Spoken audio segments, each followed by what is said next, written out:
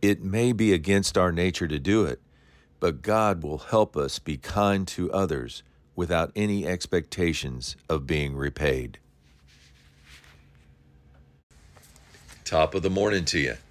When we consider who we are in Christ with a mind of love and a firm determination to get to know God more fully, we see in 1 Corinthians 13:4, God's love is kind. Since we are made in his image and likeness, Genesis 1:26, our renewed nature is to be kind as well. Colossians 3:12, therefore, as God's chosen people, holy and dearly loved, clothe yourselves with compassion, kindness, humility, gentleness, and patience. What does that look like? Verse 13, bearing with each other and forgiving one another in the Lord as the Lord forgave you. Verse 14, and over all these virtues put on love, which binds them all together in perfect unity. Verse 15, letting the peace of Christ rule in your hearts and be thankful. To be kind is to be friendly, generous in nature, being thoughtful of others and their needs over our needs. Psalm 41:1 says that when we are kind to the poor, we will have joy, and the Lord will rescue us out of trouble. Turns out Proverbs 16:2, kind words are like honey, sweet to the soul and healthy for our body. Who are we to be kind to? Luke 6:35, Jesus speaking. Love your enemies, do good to them, lend to them without expecting to be repaid. Then your reward from heaven will be great, because you are acting like children of the Most High.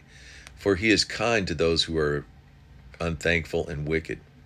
Ephesians 4:31-32 tells us, in order to be kind, we must get rid of all bitterness, rage, anger, harsh words, and evil behavior.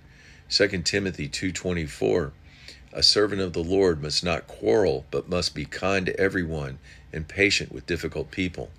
Philemon 1:7 says, kindness refreshes the hearts of God's people. Galatians 5:22 says it's the Holy Spirit who produces this kind of fruit in our lives: love, joy, peace, patience, kindness, gentleness, faithfulness, self-control. Romans 12:8, if God has given you a gift of showing kindness to others, do it gladly. Psalm 145:17, the Lord is righteous in all that he does. He is filled with kindness. Again, if we look at ourselves through the mirror of love as defined in 1 Corinthians 13, and we don't see kindness staring back at us, then we must repent and offer up our weakness to God, asking him to strengthen us in this area. Luke 11:10, for everyone who asks receives, the one who seeks finds, and the one who knocks the door will be opened. Verse 13, if you who are evil know how to give good gifts to your children, how much more will your Father in heaven give to those who ask him? Words of encouragement, Romans 11:5-6. God's undeserved kindness chose us to be his children. It wasn't our good works.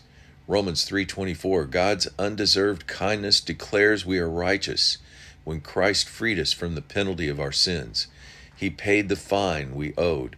That's what he meant when he said, it is finished, at his death on the cross. Have a great day.